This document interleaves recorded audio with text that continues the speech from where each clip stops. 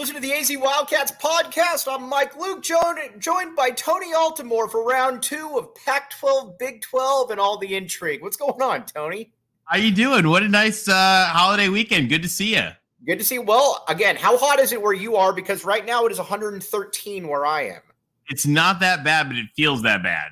All right. Tony, real quick, before we get started, give people a little bit of your background. I didn't do a good enough job this last time. You know, what has molded the mind of Tony Altimore before we get started? Sure. So I do consulting work, primarily in the corporate space. I do also some higher ed stuff. I do a lot of pro bono higher ed work as well. But like I said, mostly do stuff in the corporate space. A background in a range of consulting firms, as well as a number of years with the Central Intelligence Agency. So I kind of a diverse background. I did my MBA at the Wharton School at Penn, and I'm a USC undergrad, where I got to know lots of awesome Arizona Wildcats. All right. So Tony, do you back the A? Is it fair to say you back the A? I back the A. That's what we like to hear. I have been on Team Jed Fish for a while.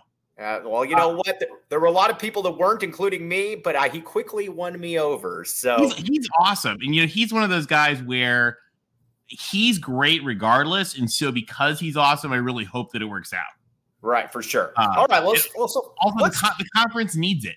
For sure. So let's talk about the conference then.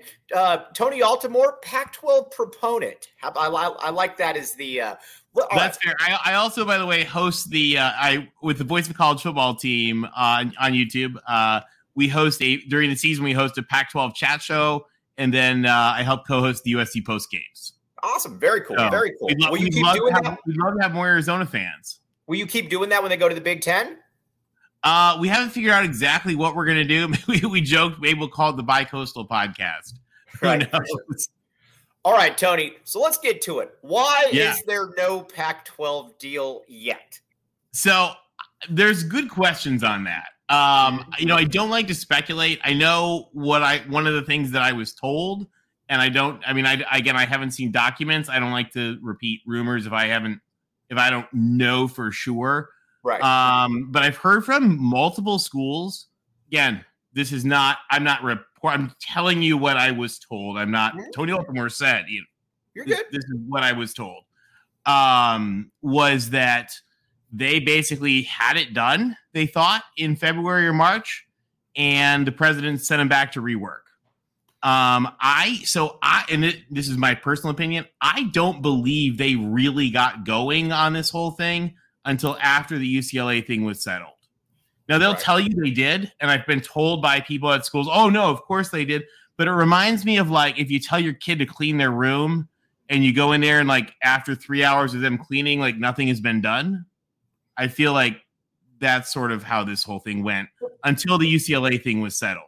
Well, let me ask you this. With the UCLA thing, I don't know anybody, though, that thought that they could actually really stop UCLA or that UCLA was returning. And I agree with you. So why was that even a philosophy, or why was that even a theory? Because I don't know anybody on either side that thought they were stopping UCLA.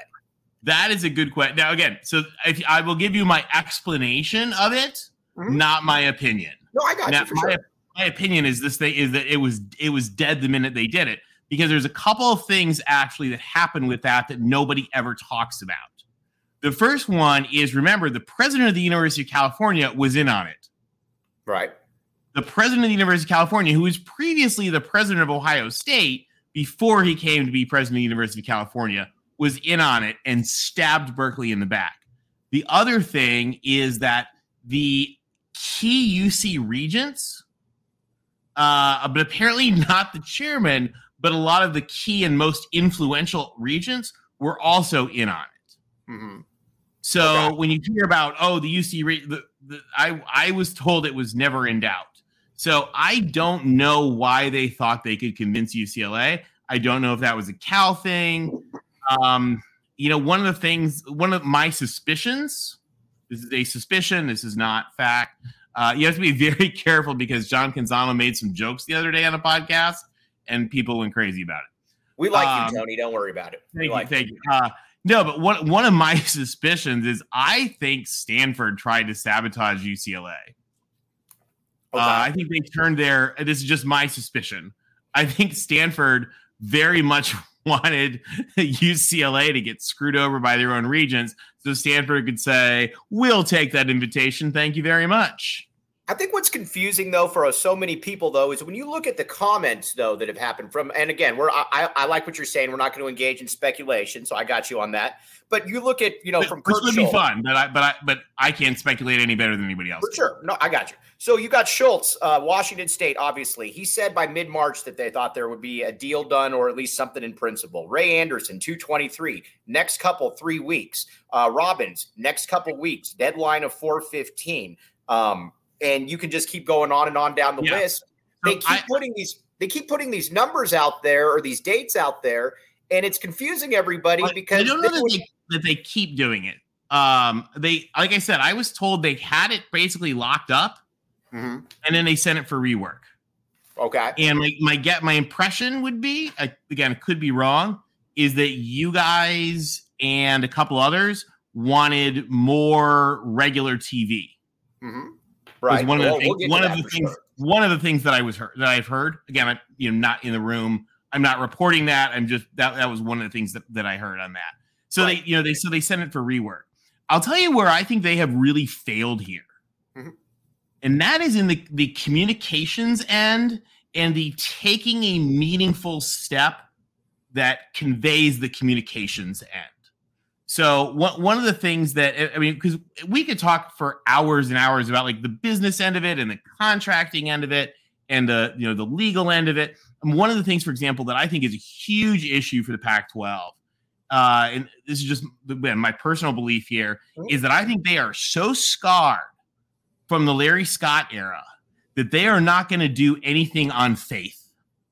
They're not going to just add San Diego State and, damn the torpedoes, we'll figure it out later. But do you blame them for that, though?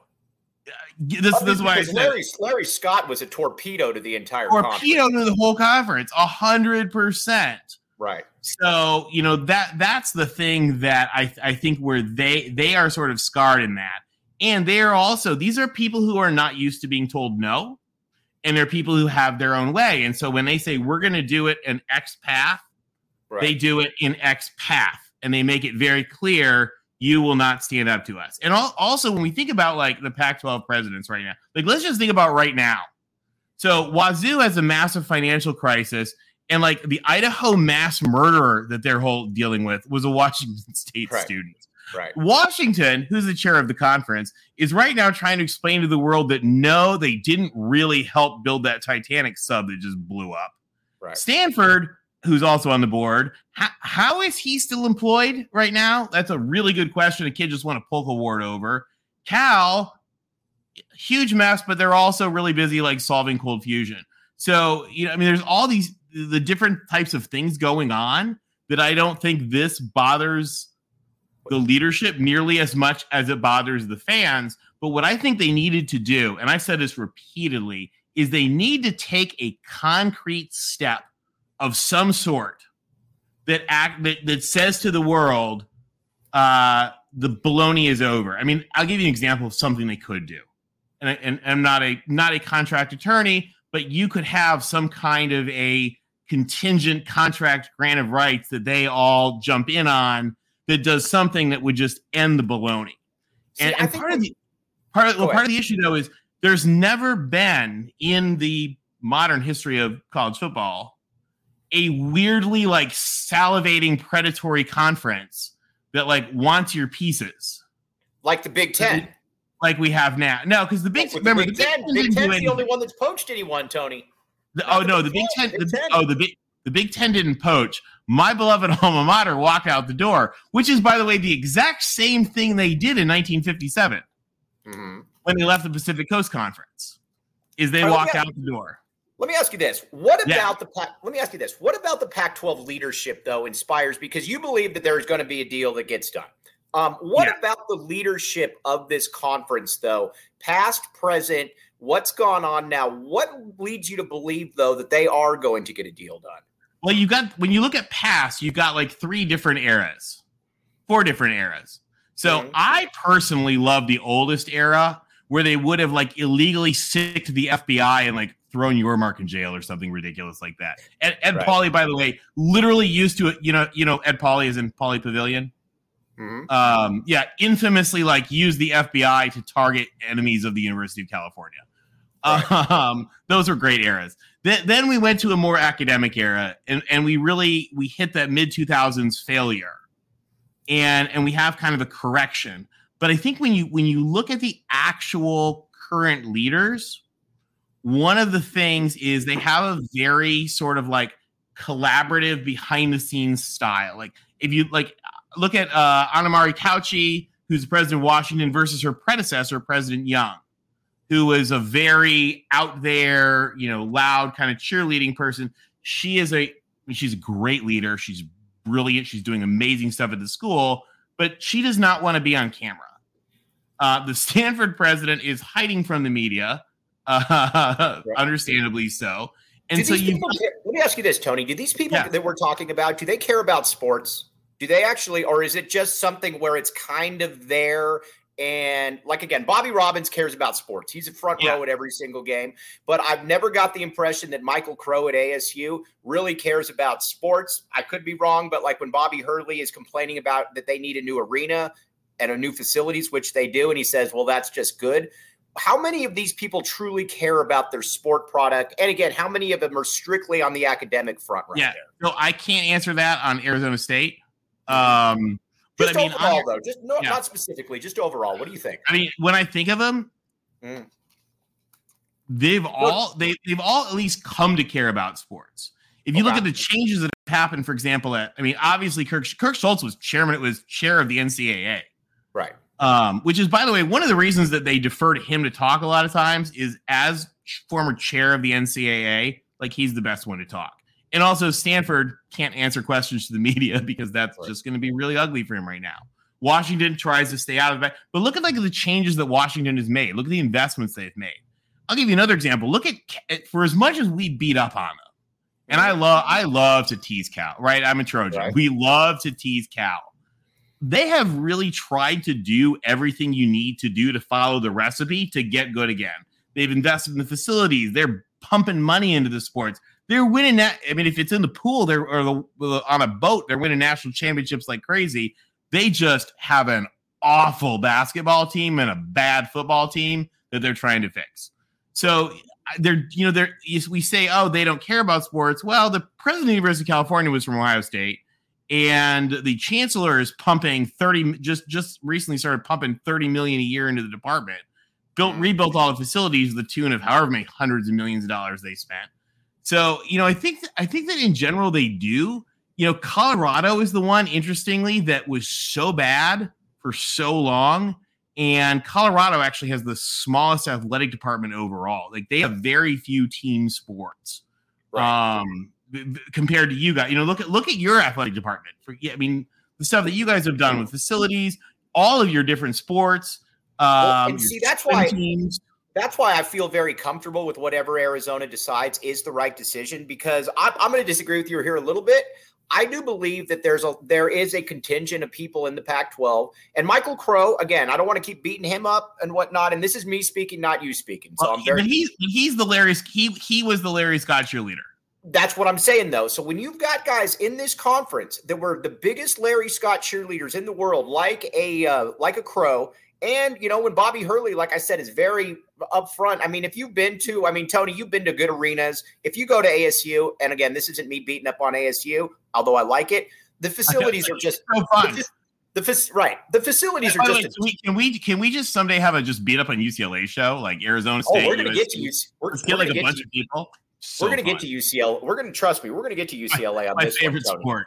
We're not going to have to wait for that one. But that's where I think so many people are skeptical, is when you have presidents that seemingly don't care about sports and seemingly go on record saying that, our facilities are fine. When anybody with an eye says that doesn't happen in a place like the SEC, I guess is my point.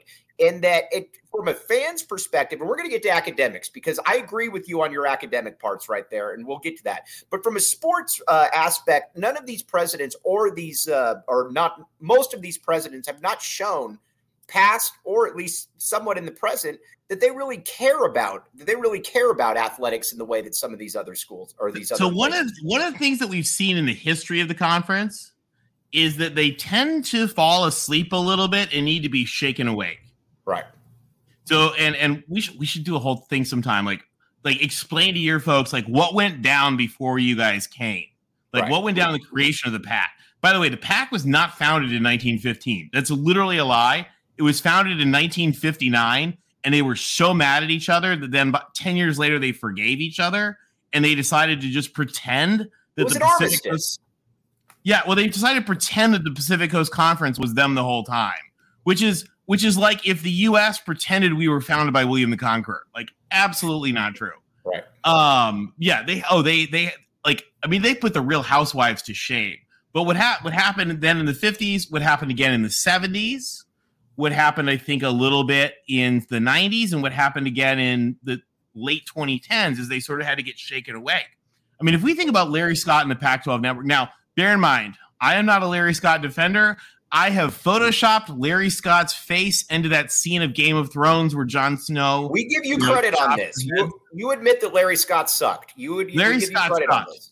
But here's the thing that killed the Pac-12 network, I believe.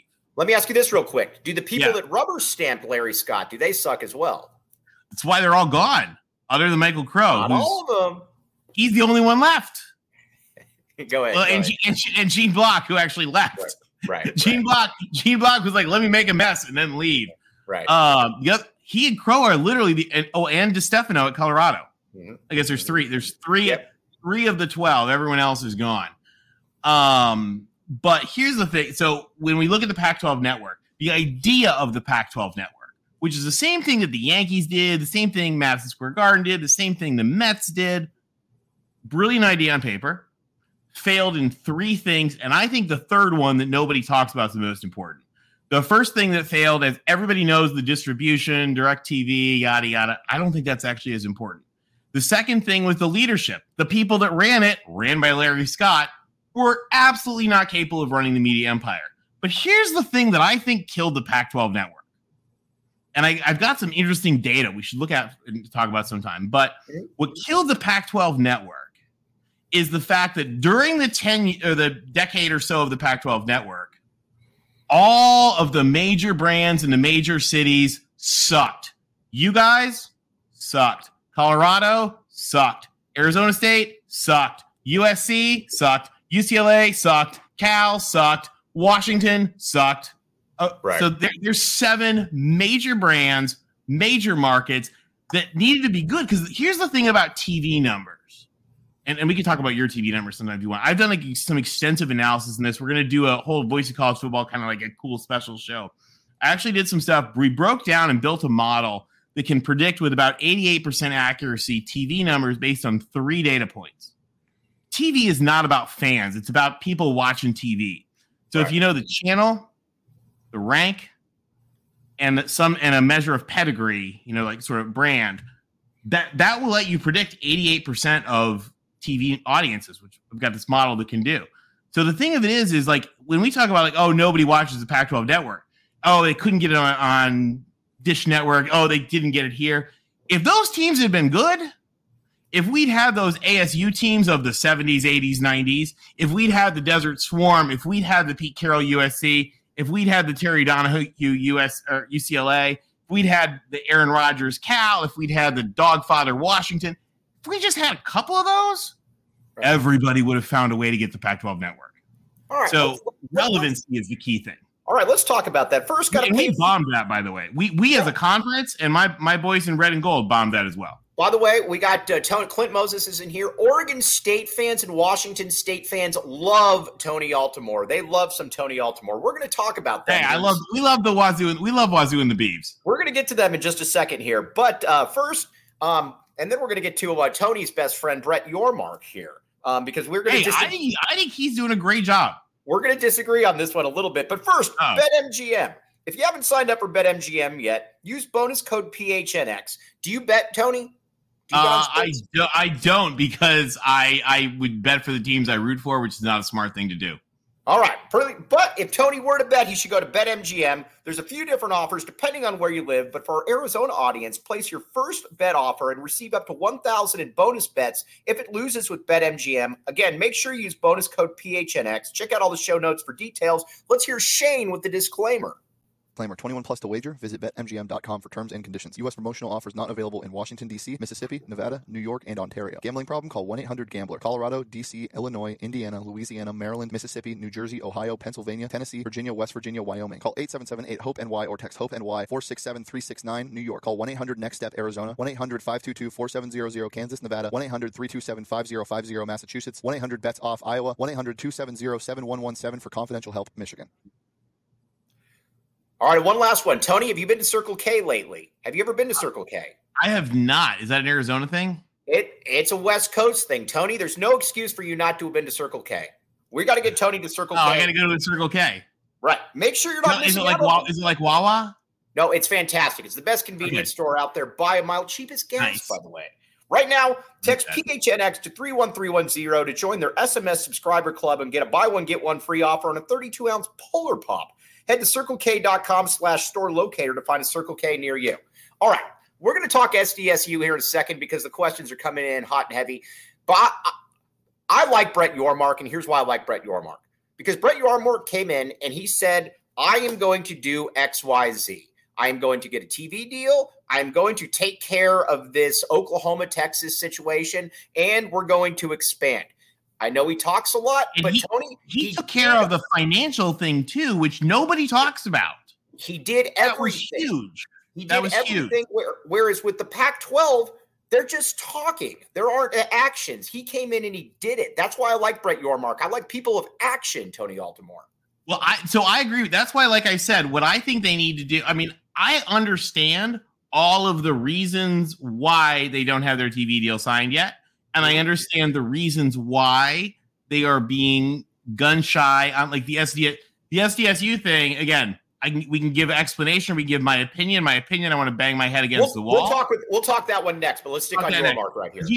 But here's the thing about what the PAC should have done was actually done some element to communicate to the world, sort of in a concrete way. Not like they think they do this when they give a statement, right? Because they're the president. When the presidents give a statement, people listen. But they are failing to understand that that's not enough. They need to do some kind of signature thing, some kind of extension thing, whatever they want to do. But I'll tell you what Yormark did that was really, really smart. Nobody talks about this, but I thought this was the smartest thing that he did. Is that when he came in, those 8 schools had about $140 million hole, right, financially, because the 8 schools were paying the shares of the new schools. Remember, they didn't get any money for the new schools. So the 8 schools were taking 2 years of the new schools out of Hyde. It's about $70 million a year. For 2 years, that's about $140 million out of Hyde. And Brett Yormark had one chit to play, and that is letting Texas and Oklahoma out easily and happily. Mm. And I think it was brilliant. I think he handled it very smoothly, very effectively, is that he bartered a way to get Texas and Oklahoma out, dig them out of their financial hole. And actually I think they get like about, once you calculate the difference in the financial hole they dug and the payment of that, they come out with like 10 million extra from Texas and Oklahoma. Awesome. Right. But I think that's something. It's not about people are like, oh, he jumped the Pac-12. No, what he did is he solved their financial hole, locked them in for the future, and used that shit of the Texas and Oklahoma to do it. And I think it was really, really smart. The other thing that he's done that's really smart, which is again very anti-PAC, and it's something that doesn't work in the PAC because of how the PAC schools are different. Right. He does a lot of very much like speaking for the conference, and a lot of like little things that are very. He's very good at trolling as well. He's very good at trolling, but he does a lot of really good communicative things that that I think really help convey and build brand. That are they're not meaningful, right? But like they actually in their sum are. I mean, I'll give you an example. They're making this whole big thing about Oh, Big 12, Mexico. Okay. Well, what are they going to do? Right? They're going to play a bowl game in Monterey, which is, by the way, way better than playing a bowl game in a rainy baseball stadium in Boston. Right. And they're going to have like a basketball game there. Okay. Whoop-de-doo. Big deal. But what they've done is they've done the opposite of Pac-12, who thinks that the NSA is a model of communications. No comment, is that they're actually going out there and promoting it and doing a really, really, really effective marketing job, regardless of whether the thing has meaning or not. And I think that is really powerful, and it sends confidence to the people. So, but the problem, you're exactly right. You're exactly right. But the problem, though, is when the Pac-12 does speak, they say that a deal's right around the corner, and then the deal doesn't happen. But the issue isn't that media deal, because that media, I mean, in all honesty, long contracting processes that's normal. What's dumb is that they're not communicating effectively throughout the process. They're not doing meaningful things. And part of that reason actually goes back to literally, I don't know if we've talked about this or not, literally the day they shook hands to formally lock the conference in, June 22nd, 1959. One of the big differences with the Pac and everywhere else is, and Ivy League is very similar in this too, is this idea of control by the presidents. Technically everyone's controlled by the president, but not like the Pac or the Ivy League. Right. Those presidents are in charge, and the commissioner is not in charge. Pac did not allow the commissioner to use the title of commissioner. And that's what's unique about the Pac. That's a very good point. For sure. Yeah, you do not speak for Stanford. You do not speak for nobody speaks for the University of California other than the University of California.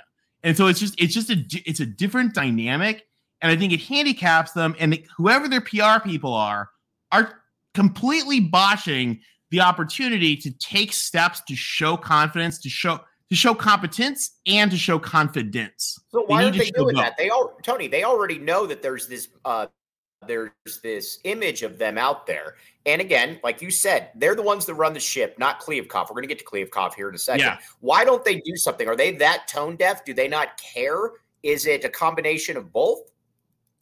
I think it's a little bit. Remember, these are people that are used to having people mad at them, right? Like, we can be like, oh, the Big 12 is being mean to us on Twitter. Like, they've got probably 2 unions protesting outside their office, and students chanting about something. So they're used to people being mad. And in the grand scheme of things that people are mad at them for, and look at Stanford, for example. Right. This is actually not really that big a deal.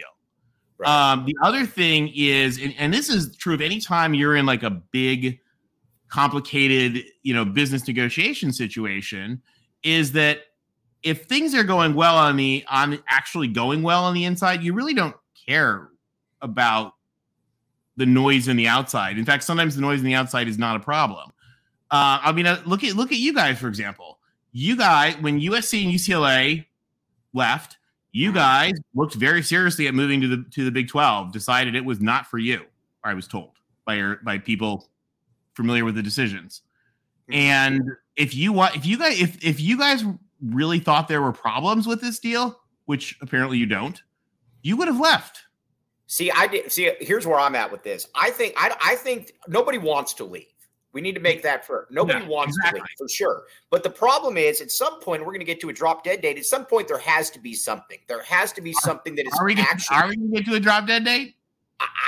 At some point there, and it can't be right, and it can't be 85%, and it can't be 85% streaming. There has to be a majority linear factor to it. So again, like you said, because again, the one thing I totally agree with you on, these are better institutions. Oregon State, Washington State, notwithstanding. I'm just kidding. But I'm just kidding, guys. Well, but here's the thing about Oregon State and Washington, and actually Oregon too. By the way, let's make sure we lump Oregon in this, because Oregon State, it does way more research than Oregon. Mm-hmm. Is that their strategic goals in alignment of who they want to be is very aligned with the Pac schools. I mean, right. Oregon's best friend, who by the way has bailed them out academically repeatedly over history, is Stanford.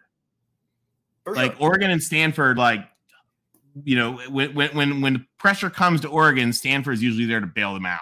historically. So there's some really funny examples of that. But like you said, I mean, these are better academic institutions. But the thing, though, that I think terrifies Arizona fans is that getting stuck either in a conference with no visibility because it's all relegated to streaming. Again, I know streaming is the wave of the future. Streaming is not here yet as a majority. You know why you have no visibility? What's that? You know why nobody sees your games? Huh. Yeah, remember, I am Team Jed Fish. I know. Nobody sees your game because your teams have been awful. No, but I'm talking more so. I'm talking about just, yes, that's very true.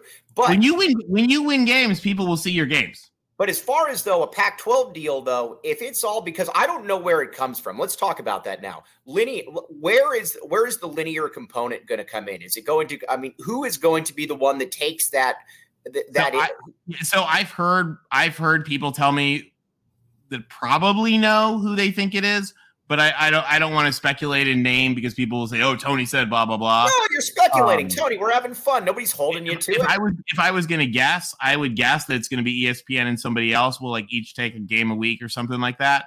But again, I don't make that prediction. You're just guessing. I'm not sure. That would just be my guess. Right. Okay. So, and then you think that they're going to get a deal then with all of this that is going to be bigger than the Big 12 at 31.6 per school. If they were not going to get a good enough deal, you guys would have left. See, I think with Arizona, again, like you said, nobody wants to leave, but I think they know. I mean, let's be honest. They know what's going on. They know a lot more than what's going on than what they want to say. Because one of the things that you notice is they use a really funny wording. Mm-hmm. They keep talking about, well, we haven't been presented with the final blah, blah, blah. They use a funky wording that tells us that they know exactly what's going on. In government speak, they know exactly what's going on.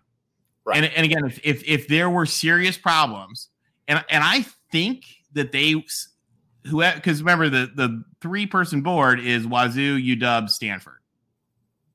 I believe the people that told me again, and I say believe. I just you're good. They seem to be. Tony, stop qualifying everything. Just give it an opinion. Nobody's holding you to this. Yeah. So the people in your chat will. You can always preface it by saying this is what Mike just said. There we go. I believe that they came in February or whatever thinking they were done, and they got sent back to the drawing board, probably to get more TV stuff. So when's the deal then? When's the deal then? When would you just guess? And again, we're not holding you to it. It's just a projection. Yeah. So I would guess before the season. I would hope. I would let's all say a prayer before media days because I think it is. Again, I think it's stupid that they've let it. You know my opinion. I think it's beyond stupid that they have let the question of existential future go. I mean, the truth is, let's be honest. The truth is the money is not important. The deal is not important. What channel it's on is not really that important. What's important is, are they locked in for the future? That's really the existential question. But you do understand, though, why no other conference is going with the majority streaming concept at this point. You do understand why the linear angle is so important to this point for the next 3 to 5 years. Well, actually, the Big 12 is a ton of streaming on ESPN Plus. True. But the good games, though, streaming on ESPN Plus. Yes, but the big games, you're going to be able to count on those ones being on ESPN and Fox. Well, so here's the thing that I always tell people is, are you that worried about people seeing? Are you that worried about my uncle who coughs a lot and stays up at night being able to see the game? So you should just put it on PBS for free, or are you trying to get money here? Because I've seen your school's sports financials. You guys need money. Mm-hmm. For sure. I've seen your sports financials. You guys need money. Your problem is not that people don't watch your games because you lose. People don't watch your games because you turn into a pumpkin in March. You guys need, and by the way, I love you guys. You've cost me a fortune by turning into a pumpkin in March because I always pick you in my pools to go to the Final Four and you don't. But there's a stability factor in play, though, with the Big 12 that the Pac-12 doesn't have right now. Again, they might get it, but I know for a fact you talked about being locked in. If you're in the Big 12, they locked in. But remember, they also have a stability factor because absolutely no one wants any of those teams other than maybe the Pac would take Kansas. Right, but they're still getting paid. They're still getting paid the $32 million per, and they're still there's still it's still a lot of stuff on ESPN Plus, which I'm okay with. But like they pretend that they're not. And by the way, the other thing is if you actually look at the stuff, we haven't gone over. We should go over the TV numbers sometime. I can show you. If you look at the whether it's on whatever expanded, ESPN, the Ocho that you might end up on, nobody watches that. So it's not people are like, oh, exposure. No. If you're not on and this is actually an issue for the Pac, is if you're not on one of the big 5 channels, the 4 networks or ESPN, nobody watches you really, other than a core base of fans. So when you actually look at the networks, the actual data by network, it doesn't. If we're on ESPNU, I guess there's a very small subset of fans that for whatever reason are paying for expanded cable, but maybe refuse to pay for Apple or Amazon or whatever. And for them, I guess the opportunity to be on ESPNU would be better. If you could add any two, let me ask you this first. Yeah. If Brett Yormark was and again, we talked about how it's different. If Brett Yormark was running the Pac-12, would there have a deal have been done? Maybe there would have been an action done. I think he would have actually. If Brett Yormark was running the Pac-12, he would have slit his wrists in a bathtub of frustration. Because his style of leadership does not jive with their style of management. His style of getting things done. Well, what I think he would have done is, and this I think is a failure. Like I said, the failure of the Pac is not about whether you signed the contract or not. Right. The failure of the Pac is whether or not you you haven't yet taken a concrete action to lock in, this is the future, and here's something to prove that we are moving to that direction. And I think the bomb with the failure, now they told us with SDSU that they weren't going to have that done by the 30th. We hoped, as fans, that they would surprise us. And they did not. Initially, everybody thought that this was going to happen. And then within the last 2 to 3 weeks, it started looking like this wouldn't happen. Is San Diego State then basically looking and saying, all right, we're going to table this then for a year because we need to have some form of stability here in the Mountain West Conference as opposed to jump into a conference that we don't know exactly what's going to go on? Is that what happened right now? I don't know the timing of it. Right. And so I want to kind of defer to the timing. My guess would be based on their letter that we'll see something in the month of July because San Diego State asked for a 30-day extension. Right. I'll tell you another thing, and this is not again. I think it's boneheaded that they did not take the steps they need to take to make the announcement for San Diego State because I think it would have given them a win that they need. It would have been a concrete piece, and I think it was absolutely moronically boneheaded that they chose not to do that. Again, I understand why they didn't do it. I just think it was a bad decision not to. San Diego State. Well, let's talk about that here in a second. But first, got to pay a few more bills. FOCO. FOCO is an acronym. Now, we had Brandon Sanders on, one of the best safeties in school history, and he was wearing FOCO straw hat. It looked fantastic. FOCO always has our back for Arizona sports, and they have yours too. Get the best gear around by visiting www.foco.com and use code word PHNX for all non-presale items. Use the promo code PHNX, and never a better time to become a PHNX diehard. Now, become a diehard today. Check out phnxlocker.com to grab your membership to receive exclusive content, discounts on all events and merch, and access to the Discord chats. Absolutely fantastic stuff. Check it out. Become a PHNX diehard. All right, Tony, San Diego State. We've always heard from the beginning that, with the Pac-12, it's an academic conference. I get that. It's an elite academic conference. San Diego State is not an elite academic school. Well, they are in some ways. I mean, San Diego State has a 35% admissions rate, which is better than any school in the Big 12. The thing about San Diego State is what they don't have, which goes back to which is thanks to Cal, the 1960 California Higher Education Plan, is they don't have a lot of PhDs in graduate research. Tony, it's definitely, there's been a reason there's been so much resistance from Pac-12 presidents of adding them over the years. Come on. Well, yeah, the TV market of LA, the LA TV market, like USC and UCLA had no interest in adding another team from Southern California. Right. But there's your reason.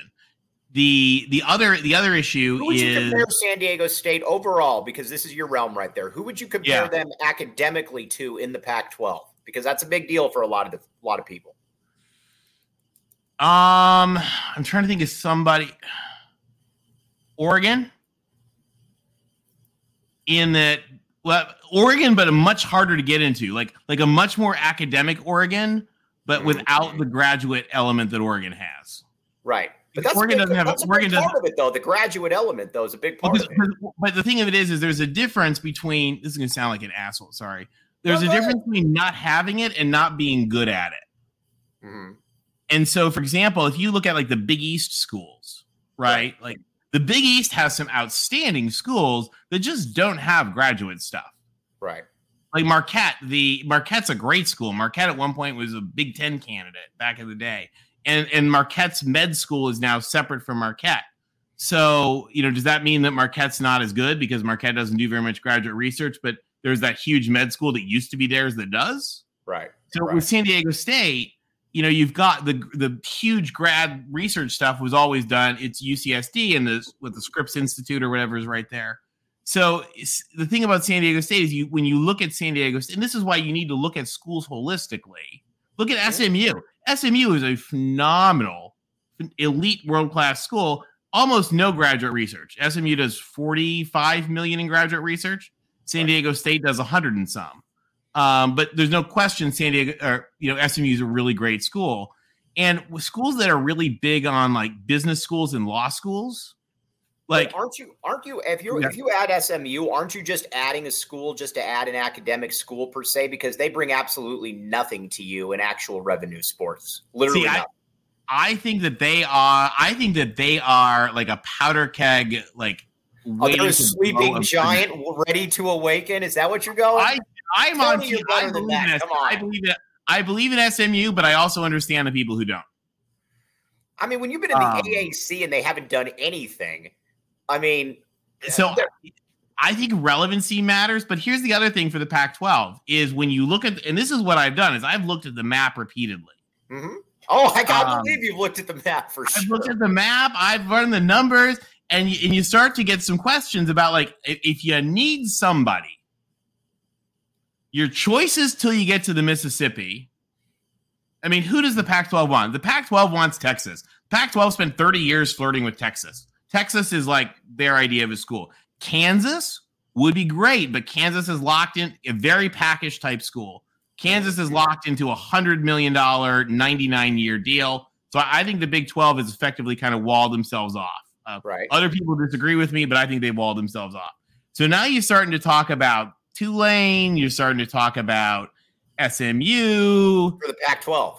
Yeah, I mean, you're right. Colorado. You do realize from a sports perspective, Tony, and again, I get you coming at it from the academics, that is everybody's going with the rolling eye emoji when they go with Tulane. I'm the rolling eye emoji. But I'll tell you, and you guys may not like this. So I actually recommended, you guys can go find it. I did it on Twitter. So my Pac-12 expansion list, I always say first call. Well, so San Diego State is sort of an existential thing. You need a presence in Southern California. Quite honestly, if I were the Pac-12, I would have had consultants trying to figure out how to add a team at Long Beach State or Irvine really quick too. But that's a whole other story. I said your first call is to Air Force and make them say no. They've said no repeatedly throughout history. They're really not prepared to do what it takes to succeed at the Power 5 level, but I would try for them anyway. And I thought SMU and San Diego. You think SMU is prepared to do that? Oh, SMU is throwing money like crazy at stuff. SMU is recruiting better than anybody in the conference other than Oregon. SMU is they're out recruiting you guys like crazy. SMU football's out recruiting. SMU football's out recruiting Washington. Oh yeah, Washington's not recruiting anybody. Like, watch the Oregon memes on Washington recruiting are awesome. Oh, I know. SMU's out recruiting Colorado. Well, Colorado's going to be awful. Colorado's got a couple of stars, but they're not looking good. But here's the other thing that I said, and nobody agrees with me on this, and that's okay. Let's see if I'll agree. What do you got? I don't trust Stanford at all, and I never have. I would add Fresno. I think that anchor into the state of California is important for donors, student recruitment, engagement. And I know Fresno does $9 million a year or something in research, like $9. Just like somebody said, why not UC Irvine as well then? If Just you go could all in, get all the California schools. Based on the success their brother Cal is having. Right. But let me ask you this, Tony. If you actually could convince UC Irvine or Long Beach State used to have a football program, to really start one. And you could get but you'd have to have a president, you'd have to have a board, you'd have to have donors, you'd have to have like everybody aligned, to be like, we want to do this. Kind of like what, I hate to use this as an example, but like what Liberty did, or what you've seen at Kennesaw State, where you really get people that are aligned to say, we want to do this and we want to be good.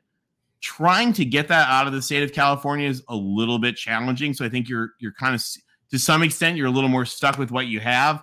And why not St. Mary's? St. Mary's could get football as well. They used to. Back in the old days, they had football. They actually were good. Tony, I know you mentioned this with Stanford too. What? You've repeatedly said, and you're right. You've repeatedly said they don't understand a lot of these don't understand the messaging. You don't trust Stanford or Cal. So why should other people trust Cal? I trust Cal more than Stanford. Okay, but why should anybody like Stanford is a preeminent institution in this conference? Why would, if you don't trust them, why should Arizona fans trust them? Because I'm from USC. We don't trust them. You shouldn't trust them because they tried to keep you out. You know that? They didn't want to let you in. All right, we got to talk a little bit about Oregon State and Washington State. By the way, on behalf of USC and UCLA, to my good Sun Devil and my good Wildcat friends, you're welcome that when Stanford wouldn't let you guys in, Jack Hubbard stood up and said, I'm going to the media in 15 minutes, and we're either telling them that Arizona and Arizona State are in or that USC and UCLA are out. Pick. Right. All right. And Stanford caved immediately, and Washington caved a few minutes later. Tony Altimore on here saying he doesn't trust Stanford at all. I like this. All right. Now, I need to get your take on Oregon State and Washington State fans. I know. Real quick, I know the Stanford president refuses. He's hiding from the media because he may have fudged research at Genentech. But Stanford is the only Pac school that has not made a very public statement of allegiance. Well, you know what? Get lost is my opinion. Now, real quick, as far as we can throw the tree. Let's talk about let's talk about Oregon State and Washington State right here. But first, the tap and bottle watch parties. Tony, you never come to Tucson. I don't blame you. It's 115 right now. I have been to Tucson before. When was the last time you went to Tucson? It's been a while. It's like mid-2000s. All right. Well, you know what, Tony? This is the time of the year, Tony. Where are you right now? In California? No, right now I'm actually in Florida. All right, get out of the heat, come to Tucson for a little while, and you can come to the tap and bottle watch parties to watch Arizona football or Arizona basketball make the Final Four this year, not drop an egg, as you put it earlier. But again, check it out, tap and bottle watch parties. They're having a 6-year anniversary this Saturday. I will be downtown, and the next one, they're having an 8-year anniversary for their Northwest location. Scott and Rebecca, Salt of the Earth people, help them out. Okay, now, Oregon State, San Diego State fans. They're very, very committed to the Pac-12. Maybe more committed than even Tony Altimore. I'm sure they are. Is the reason, though, that they're committed is because, unlike some of the other schools, they would end up in the Mountain West if everything were to implode. Well, first of all, they wouldn't end up in the Mountain West. Where would they end up? If the craziest of the Big 12 fans got what they dreamed of, right? Like, let's say the Big Ten said, we're going to take a bunch of teams, which the Big Ten is not doing. Right. And then the Big 12 said, we'll take a bunch of teams, which we know that they're not going to succeed with. Right. So let's pretend that nuclear scenario happened. The Pac-12 would do exactly what the Big 12 has done. And that is refill as necessary with upgrading other teams. Because remember, the Pac-12 is an NCAA designated autonomy conference. The whole Power 5, the power is actually kind of a fake word. The real word is autonomy. And it's because they actually have NCAA legislated powers that go to them. So the reality is whatever the Pac-12 were to need, just same thing the Big 12. Because, by the way, I had this exact conversation 2 years ago with Big 12 fans who were like, we're going to lose our power stat. And it was like, no, you're just going to fill up as you need. You're secretly a Big 12 and a Brett Yormark admirer. I can tell this. I have lots of friends in the Big 12. Some of their fans are ridiculous and crazy. I've worked with students on the Big 12, every Big 12 school. I've been to half of their campuses. Like, no, I think they're great, but I know that Pac-12 schools are not trying to join them. I think that the image that they are portraying, which is making their fans feel good, is not accurate. Mm-hmm. And I think that that's bad for the sport. I think that the Pac and the Big 12 and the ACC should be working together. Right. I also think they should be involving the Ivy League in that, because that's the only conference that can tell the Big 10 to shut up. So basically, so let's just say, for example, if the Pac-12 were to, I know that you don't think it will, but let's just say that it implodes. So Northwest schools go to the Big 10, Arizona, Colorado go to the Big 12, whatever. So Oregon State, Washington State. Cal, the real truth of the matter is Cal is the linchpin in a lot of ways. So if the Big 10 were to take like Cal and Stanford, right, and then the Pac-12 no longer has that anchor of California and that academic anchor and the institutional support that goes to the Pac-ALC that comes from Cal. Like, Cal is really the linchpin. So if they were to lose, for example, Cal and Stanford, that I think would spur a collapse. Right. But Oregon State and Washington State would be all right, because you would still have UC Irvine, you would have San Jose State, schools like that you could bring in, Tony. Well, I mean, it would be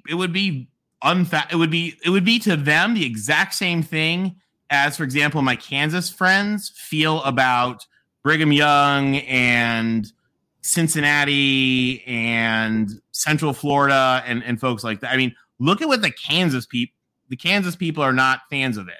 But, it is one of the things that evolves. And the question then, whenever a conference does that, is, are those teams going to stand up? Right. I mean, the Pac-12, when, we look at Utah, look at you guys, when you guys came in. Tony, I give them credit for that. The question is, are you going to find teams that can stand up and fill that role? What do you say about this, though? Kyle Visser makes a very good point. The Big 12 has the highest NIL as a conference, and I've seen this before, which is shocking. There's a lot of money right there for athletics in the Big 12, Tony Altimore. Here's the calculation on that. Because you're including Texas? We're including Texas, yeah. If you look at the new Big 12, that number changes. Right. All right. Now, so let me ask you this then. So we have this on record. Everything in realignment is always Bevo's fault. Right, for Literally, sure. 40 years of problems, it's Bevo's fault. Oh, I got one more read. I forgot about this. Oh, geez. Yeah. Tony, do you have a hard time sleeping? I don't usually. All right, well then, you might not need this, but other people I might need it for when I do need it. All right, well, check it out. OGs, these are gummies. They help you sleep. They got good THC ratios. You can get them at your local dispensary. Go to ogsbrands.com. Check it out. And again, very, very good stuff. OGs. All right, Tony. So you believe that there will be a deal done, hopefully by the beginning of the season. That's where you're going. Yeah. So I would hope that it would be done by media days. But if there's not a deal or one that even appears close, will you say that these people are full of crap? I don't know if they're full of crap. I mean, I think that if we see teams leave because they say there's no deal coming, then that's the sign there's no deal coming. Okay. All right. You actually like Brett Yormark. You think he's done a very good job in the Big 12, and you like him because he's a leader of men and he's a leader of action. Well, and he's doing the action that, quite honestly, again, and part of this comes down to, for the Pac-12, the question is, are they going to eventually deliver what they say? And quite honestly, if they weren't going to, I think you would have seen people leave. I think you would have seen collapse. I think you would have seen changes. I mean, you guys would have usurped stuff. I'll tell you something I think is really good, though. If you look at actually the succession of Pac-12 board leadership, there's two people in the way right now before Bobby Robbins moves on to the executive committee. And that is Cal, who just retired, and Stanford, who is got to get fired. We were pretty sure by the end of the year, it seems like, according to the higher ed folks.